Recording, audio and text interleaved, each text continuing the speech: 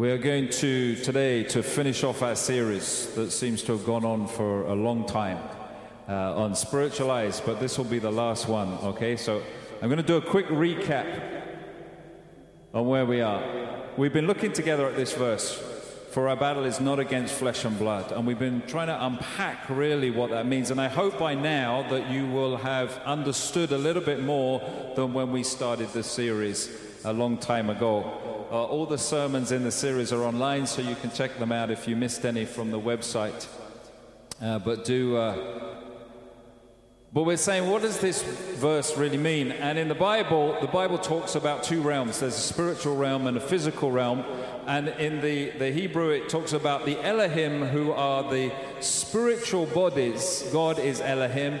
Angels, demons are Elohim. And when we die, our spirit that goes to be with God is Elohim as well. It's a generic term that means all those that inhabit that spiritual realm. And we know in the physical realm we have humanity and the animals and everything else that we see around us that God created. And he said to us this one thing, this is what I want you to do. I want you to be my image, basically, throughout the whole world. Go and be my image. Be me to other people, to the world in which you inhabit. So be fruitful, multiply, so that there'll be plenty of you that can go and then effectively bring harmony between the spiritual and the physical world, between the two realms that we just spoke about. Be my image and bring that unity between those two, where they enjoy one another, where there is peace with one another. But as we know that we decided we wanted to do it our way. And it happened first in the spiritual realm. It talks about it in Isaiah 14, Ezekiel 28. It talks about the spiritual realm. Some of them said, no, we don't want to do what God wants us to do. We want to do it our way. And they fell from heaven. They pride got in their heart, which is pride comes before the fall, right, as we say. But they got in that pride came in and said, no, I don't want to take orders from God. I want to be the one giving the orders. And God said, get out of my presence. And in the physical realm, we did the same thing with the story of Adam and Eve with the apple, right? We just said, we're going to do it our way, God. We don't want to do it your way. Even though you said, don't touch that, we went, forget it. Just because you said it, we're going to do it, right? We were the same when we were kids, weren't we? When your mom or your dad said, don't do something, what went through your head? The very opposite, right? It's the same. The terrible twos, and it carries on into adulthood. Same thing. Do not walk on this grass. What goes through your head? This is the best piece of grass that ever existed, and I have to walk on it. Sometimes you get away with it, and sometimes you don't. But the same thing happened. There were consequences. In the spiritual realm, it talked about the Nephilim, and we talked all about that. In the physical realm, there was Babel, and we said, we're going to bring God down to where we want God to be. We're not going to go throughout the world. We don't like that. We want to stay where we are, build a city, and God, you come down, you meet with us when we want you to meet with us, and you be under our control, not us under yours. And God didn't like either of those plans, and so he sent the flood, and he sent the languages, and God then raised up his own people.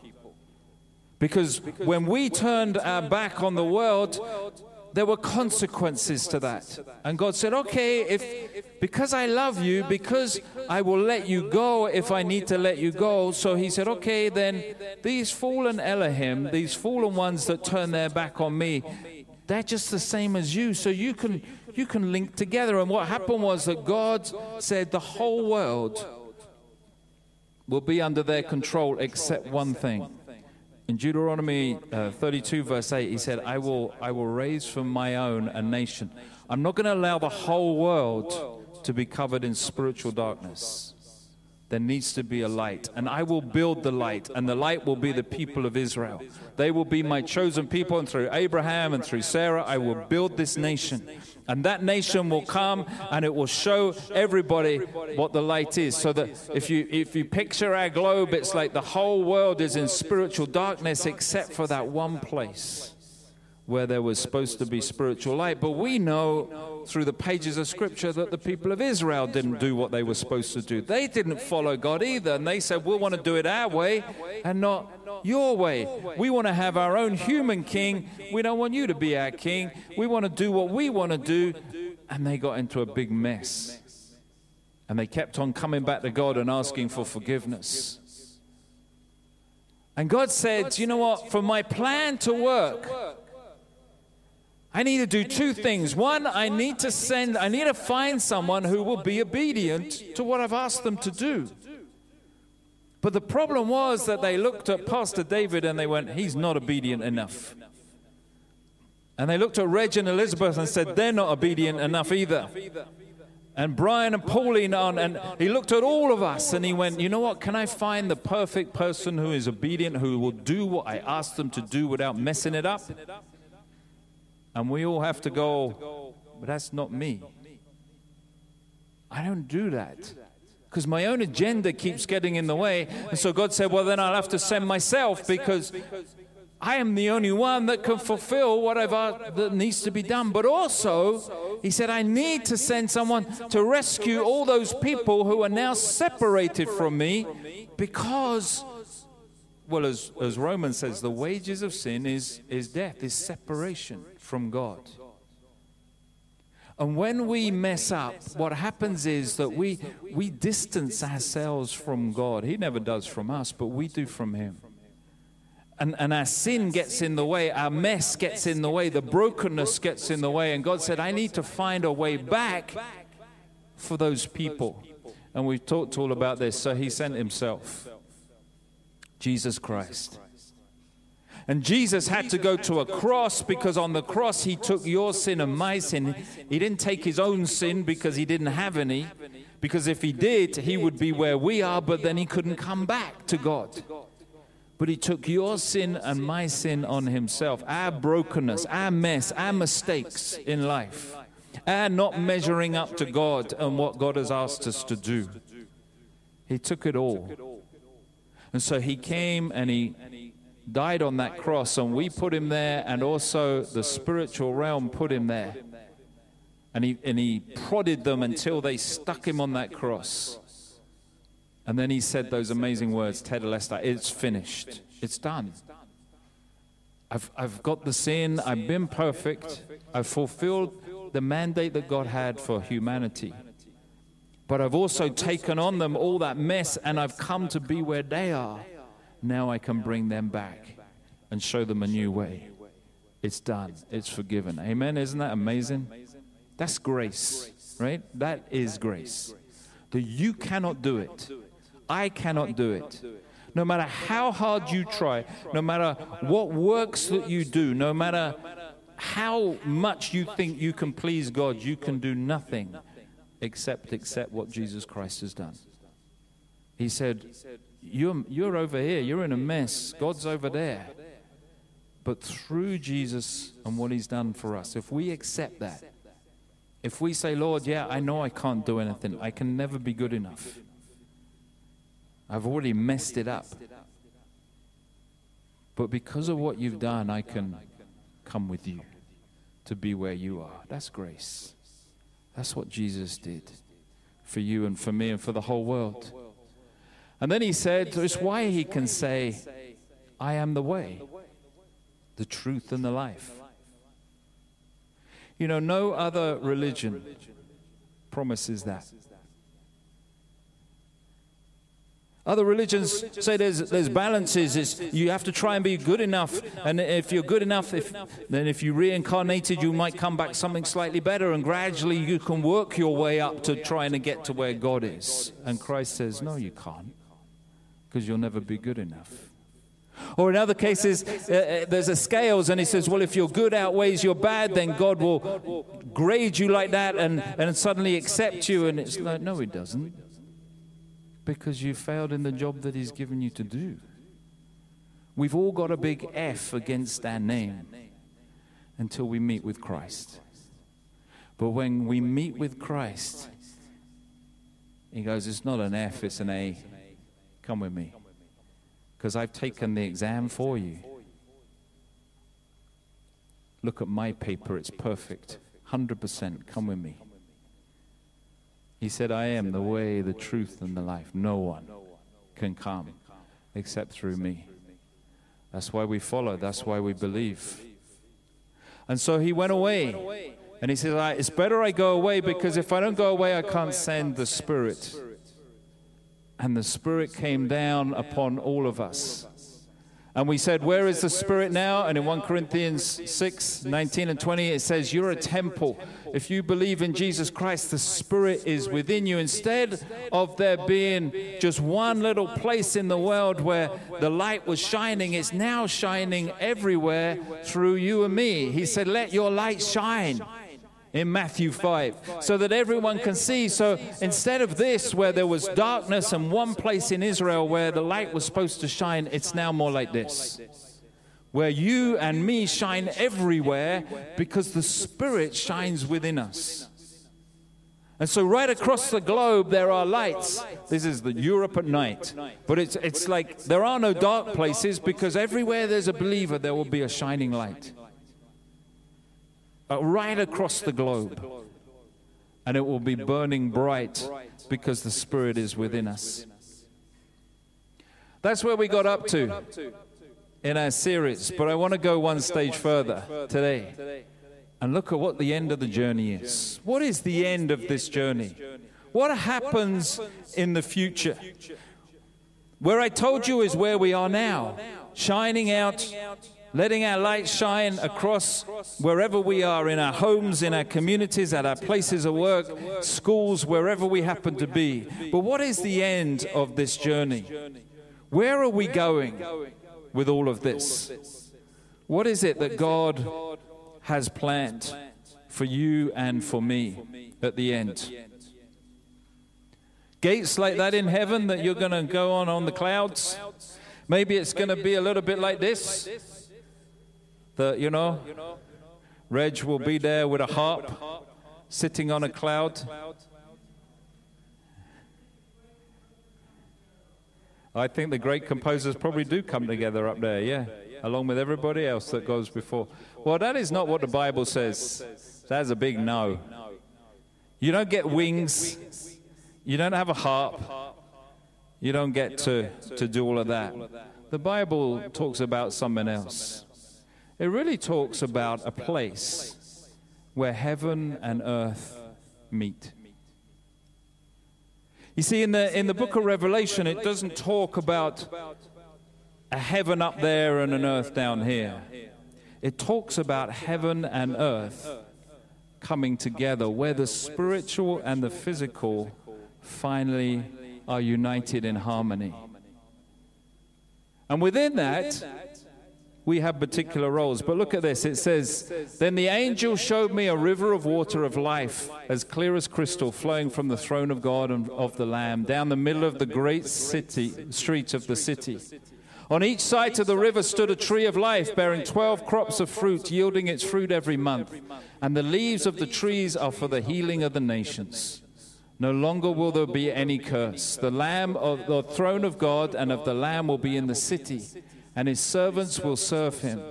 They will see his face, and his name will be on their foreheads. There will be no more night. Will be no need the light of this lamp or the light of the sun, for the Lord God will give them light, and they will reign forever and ever. It's a picture of a restored Eden, right? Trees and water and garden and paradise and all those things. That is where we're going. Not a broken world with plaster stuck all over it that we seem to muster here.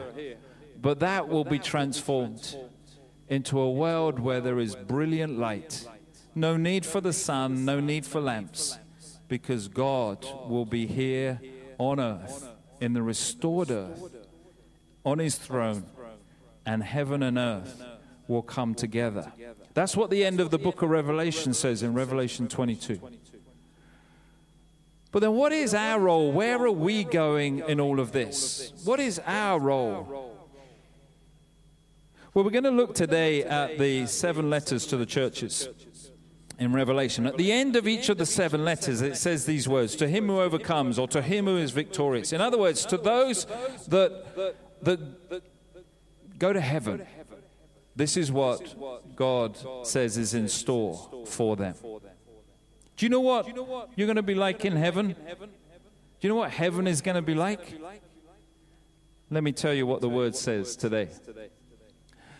So we're going to quickly go through the 7 letters. The first one is this. The church of Ephesus. It says these words. Whoever has ears, let them hear what the Spirit says to the churches. To the one who is victorious, or the one who overcomes, I will give the right to eat from the tree of life, which is in the paradise of God. Now, what's the tree of life? Anybody? You're going to work today. I'm going to ask you a question. What's the tree of life? Think back to Genesis. It's a trunk with branches. Well, that doesn't narrow it down apart from that. Most trees are like that. Okay, what's the tree of life? What was it? The one with the apples on it? No. There was the tree of the knowledge of good and evil in the garden. And Adam and Eve took from that tree, and then they became like God. They knew the difference between good and evil. And he said to them, you must not eat from the tree of life, because if you eat from the tree of life, you will never die. It's the tree that gives us eternity. And so he threw them out the garden, and he put the seraphim there, and he said they're not allowed to eat it. But in Revelation, when we come to the end, what happens? We get to eat from the tree of life. So what does that mean? It means we live forever. That there will be no end. When you go to be with God, you live forever in where? In the paradise. What does paradise mean? It means a garden, the garden of God. That's what paradise means. So you get to eat. We get to live for all eternity with God. Next one. He says, whoever has ears, let them hear what the Spirit says to the churches. The one who is victorious will not be hurt at all by the second death. What's the second death? This is the letter to Smyrna. Anybody know?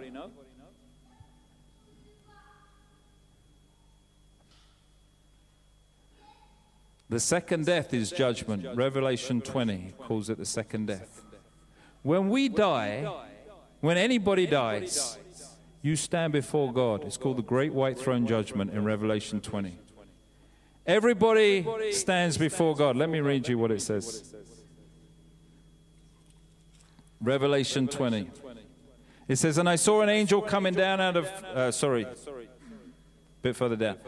Verse 11. Then I saw the great white throne and him who is seated on it. That's God, right? The earth and sky fled from his presence, and there was no place for them. And I saw the dead, great and small, standing before the throne, and books were opened. Another book was opened, which is the book of life. The dead were judged according to what they had done, as recorded in the books. The sea gave up the dead and all in it, and death and Hades gave up the dead and all that were in them, and each person was judged according to what he has done. And then death and Hades were thrown into the lake of fire. The lake of fire is the second death.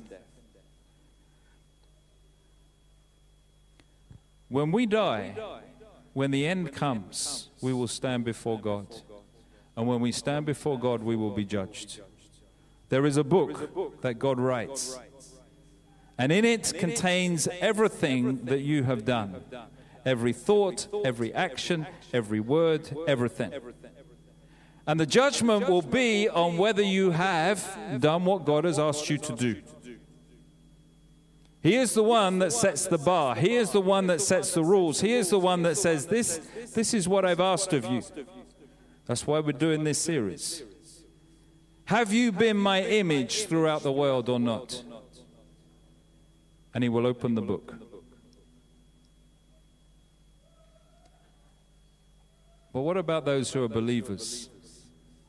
Believers in Jesus Christ, the one who is victorious, believers who die will not be hurt. Why not? Why won't we be hurt? Why won't we be judged?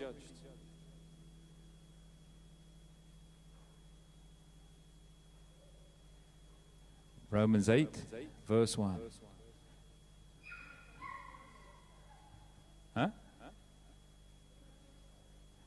There is no condemnation for those who are in Christ Jesus.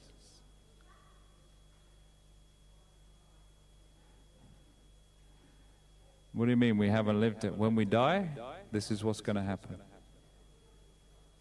Everyone will be judged, but believers who are judged do not need to fear. Because we're not judged on us, we're judged on Christ. We're judged because Jesus has forgiven us, hasn't He?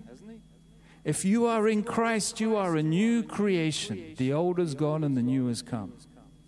How much of your sin does God remember? How much? Nothing. He doesn't remember your sin because it's been dealt with where? On the cross.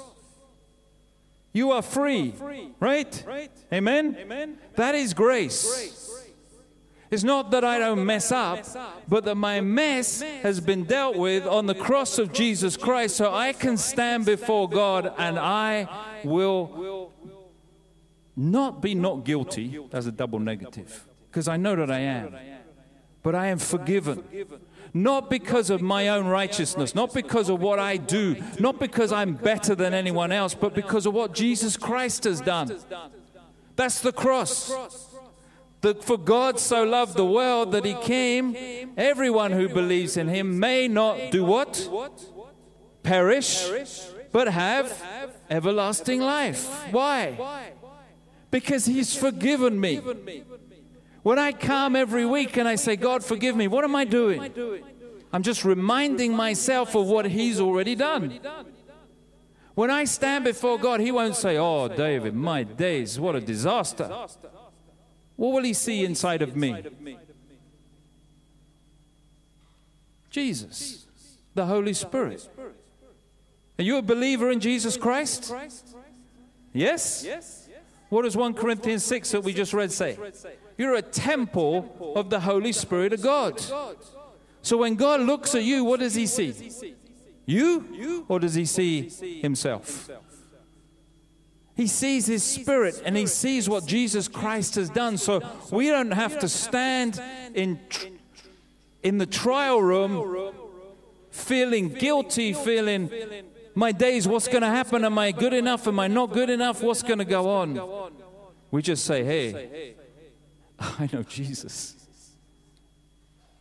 Jesus is my Savior. I have no excuse, but I have Him. And God says, come. Because I am the way. There is no other way except through Christ. That's why we need Christ. Don't stand there and say, I've been in church my whole life. That'll do you no good at all. Don't stand there and say, I was leading worship at Trinity Church for the next 120 years. That'll do you no good at all. The only thing that will help you will be, I'm a follower of Jesus Christ. I know Jesus, and He knows me, because He'll be right next to you. Third one, to him who is victorious, I will give some of the hidden manna. I will also give that person a white stone with a new name written on it, known only to the one who receives it. So when you get to heaven, you'll have eternity with Him.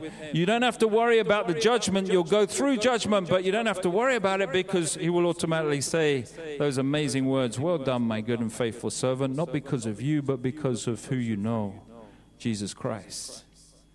Then He says, I'm going to give you hidden manna. What's manna? Food, right? That came down in the wilderness. Do you remember the manna from God? Jesus said, I have manna that you don't know anything about, hidden manna. It means spiritual food. He's going to give you that spiritual nourishment in heaven that we all continue to need. But He's also going to give us a stone with a new name written on it. Now that stone was the high priest. When he went into the Holy of Holies, do you know what he wore on him? He had this kind of long tunic. Oh, thank goodness I'm not a high priest. I would look like a turban, the whole works, right? But then on him, he had this ephod, it was called, like a breastplate. And on the breastplate were 12 stones. And on each stone, do you know what was written on it? See if you can guess. The names of tribes of Israel. And where were they? Right here, next to his heart. And he would go into the Holy of Holies, and it would be like a symbol of him taking into God's presence the nations, the tribes, the people, their names, who they are. And there will be that intimacy with God. So when God says, I'm going to give you a white stone, I'm going to give you a new stone with a new name written on it, a new name, a new role, we're going to talk about that in a minute, known only to the one who receives it. He says that I'm talking about intimacy with God. You're not just going to go to heaven and God's going to be over there and you're going to be somewhere over here. You're going to go to heaven and have intimacy with God. And He with you. There'll be no distance between you. Gets even better. He says, to the one who is victorious and does my will to the end, I will give what? Authority over where? The nations. Who has authority over the nations right now? The fallen Elohim. When God turned His back on the nations, He said, the fallen Elohim, that's where they went. They have the authority right now. But in heaven, in the new heaven and the new earth, who gets the authority over the nations? Do you know? You and me, believers in Jesus Christ. They are done away with. They are removed and thrown into the lake of fire. They are removed. And He says, I'm going to raise up my believers and they will be the people. And I will give them such an authority. That one will rule them with an iron scepter and they can dash to pieces like pork. What it's saying is there will be no opposition to their rule because all opposition is done away with. And just as Christ rules, just as He received authority from the Father, we get that authority from Him. And we will be ruling the nations. It will be the complete transformation, the undoing of everything that was done in the fall in Isaiah 14 and Ezekiel 28 and in our fall in Genesis 3. It will all be restored, returned, transformed when we go to meet with Him. And He will also give that one the morning star. What's the morning star? Jesus is the morning star. Jesus says, I am that. I am the one. I am that morning star. Says it in Revelation. We get Jesus to be with us for eternity.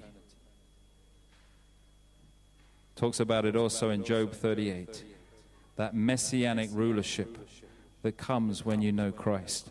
Let's carry on quickly. The one who is victorious like them will be dressed in white. What does that mean? Pure and holy, right? Like Christ. Christ, when He was transfigured, He was dressed, it says, in dazzling white. That'll be like you and me. I will never blot out the name of that person from the book of life. But look at this. Will acknowledge that name before my Father and His angels. You know what He's going to do for you? He's going to do this. He's going to take them by the hand and He's going to lead you before His Father's throne and before all the angels and everybody that's there in heaven and say, this is my most amazing daughter. And I want you to acknowledge who she is. Isn't that incredible? That God would do that? I mean, I would be happy just to be like a door person. Thank you. You know, just looking my head around the corner would be enough, wouldn't it? But no. Jesus is going to come and grab you by the hand and take you before the throne of God. And He's going to say, hey, I want you to recognize my daughter or my son. I want you just to see who they really are. We'll be in bits, I think. Except there's no crying up there. But that's what God said He's going to do for those who stick with Him to the end. The one who is victorious, I will make a pillar in the temple of my God. What does that mean? Well, look at the pillars. What would happen if we took the pillars out? It would collapse, right? The pillars have been here as long as the roof has been here, right? You take these pillars out, we'll have outside service, right? And he said, I'm going to make you a pillar. In other words, you're going to be there so much, you're just going to be resident there. You're going to be part of the building, part of what it's all about. Never again will they leave it. And I will write on them the name of my God and the name of the city of my God, the New Jerusalem, which is coming down out of heaven from my God. And I will also write on them my new name, Jesus said. Now, what's all this about names? Names are about the character. When you say Pastor David to someone else, you're talking about my character. Pastor David did this. Pastor David did that, right? You're talking about who I am. It's about me when you talk about me. Hopefully in prayer rather than in gossip, right? So God is saying, I'm going to write on them my character and the character of my place, my presence, where I live. And I'm going to write on them the new name that Jesus has. Why does Jesus get a new name? What do you think? Jesus will have a new name in heaven. Do you know that? You know, like where he changes Saul to Paul and Abraham to Abraham and all these things. He keeps changing that. Why? Because it's about what they're going to be doing. What does Jesus mean? Savior. Jehovah saves. Doesn't need that name in heaven anymore, does he? Because he's already done. Sorted. So God said, I'm going to give him a new name that goes with his new role in heaven. And you will have a new name because you'll have a new role in heaven. But he said, I'm going to write on them my character, my new name, who I am in heaven, the authority and everything else that's known only to Jesus. But you're going to have that character written on you. Amazing, right? That's why we're going to be transformed when we're in heaven. And he says, the one who is victorious, I will give the right. Look at this. He says, I give the right to do what? Sit with who? With Jesus. Where? On his throne. Jesus will not only just stand you in front of the Father, he will say to you, come with me and you can sit upon my throne with me. Just as I was victorious and I sat down with my Father on his throne. This is what awaits us. This is where we're going. If you're not moved to tears when you think that Jesus is going to take you by the hand and sit you on a throne next to him, there is something wrong with you. I say that in all humility. When I read this in the week, I was a mess. I was saying, like, how can that be? How can Jesus take me and sit me on the throne with him, on the power seat with him? How can that be? Because I look at me and I look at Christ and I go like, I'm not worthy. I'm not worthy to so much as gather up the crumbs under your table. And yet you're going to sit me with you on the throne? That's crazy. But that's what he promises to you and me. You want to know where you're going? This is where you're going. Why do we work now for Christ? Because we know where we're going. This is what it's all about. What's our role going to be in heaven? First, what is it? Eternal life. You've saved the rest. Second,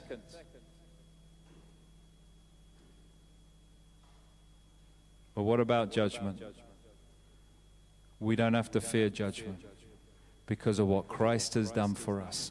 Thirdly, he said, I'm going to give you a new name, a new stone, a white stone. I'm going to keep you in my presence. Fourthly, he said what? I'm going to give you a, do you know what that is? Scepter. What's the scepter all about? It's about rulership.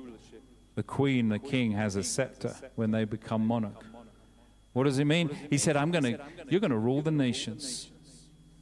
You're going to be sitting there ruling the nations on my behalf with fairness, with love, because you'll have the character of God. You will be my image, finally, in fullness. He said also what?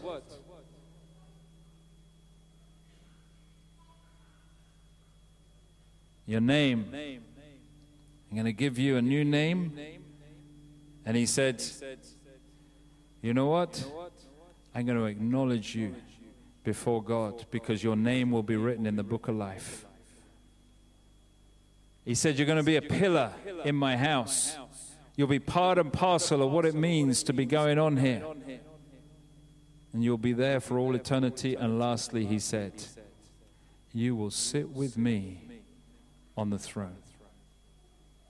If you're a believer in Jesus Christ, this is your destiny. Do you know that? This is what the Word says where you're going to be. This is where we go. We're going to light candles in a little bit, in a few moments, and have an opportunity to remember loved ones. If you know for certain, I mean, we never really know people's relationship with God, except by their fruits. But if you know for certain that they're in heaven, this is where they'll be. This is what they'll be doing. This is who they are now. And if you know Jesus Christ, if you know Him in that intimacy of relationship with Him, this is your destiny. Not because of us, but because of what God has promised to us. This is what we're called towards. But until then, our battle is against, not flesh and blood, but against the principalities and powers that want to stop that. When we pray for people, when we talk to people, when we call people, when we encourage people, what we're trying to do is this. Whoops. This is what's at stake. Because non-believers get none of this. It says, to those who overcome, to those who are victorious. I wish it was true for every single person in humanity. But the Bible doesn't say that, does it? It says to those who are victorious, to those who overcome, to those who follow, to those who have appropriated the relationship with Jesus Christ. This is what awaits. And why do we go out and serve? Why do we show the love of Christ? Why are we going to go and pray with people? Why are we going to encourage people into the kingdom? Why do we say, thy kingdom come? Because I want every single person to receive this, don't you?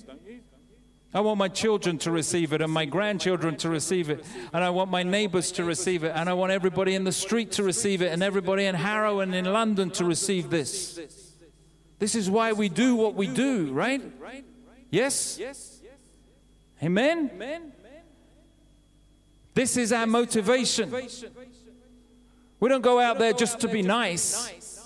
We go out there because this is what is at stake in people's lives. Jesus said, you got a gift beyond words here.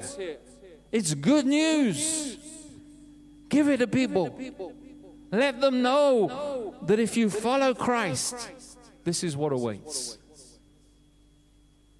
This is what God has done for you and for me.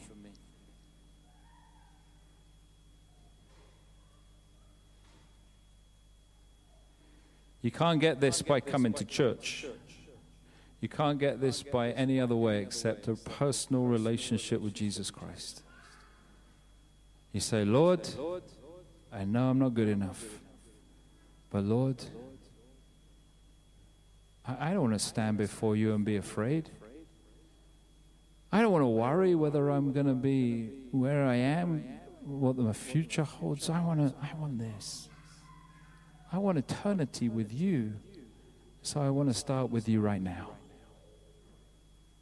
Lord, forgive me, receive me, and help me to grow in who you are.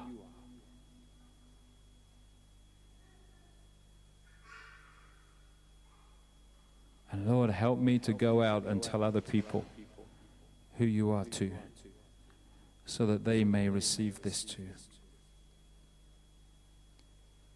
It's what we do every time we take the bread and the wine. You know, one last time, our battle is not against flesh and blood, right? Every time we do baptism, every time we do communion, you know what you're doing? You're saying to all the spiritual forces, I'm telling you whose side I'm really on. I'm on the Lord's side. And I'm going to spend my life doing what He wants me to do for His honor and His glory. Let's pray. Father, we don't deserve what awaits us. We deserve nothing. But you give us everything. You give us the right to sit with you on your throne. We don't have that right, but you do that anyway. And so, Lord, we ask that you would just inspire us while we're on earth to bring your kingdom. As we take communion today, we're saying to you, Lord, we're on your side. We have that relationship with you. And we're going to work to be your images everywhere we go, so that your name may be glorified. We'll do it when it's received, we'll do it when it's not. But we want everybody to be with us in those heavenly places. We want everybody to stand before you, not in fear and trembling, but in joy, because we are co-heirs with Christ. Your sons and your daughters, your brothers and your sisters. Inspire us, Lord. For we pray in the name of Christ. Amen.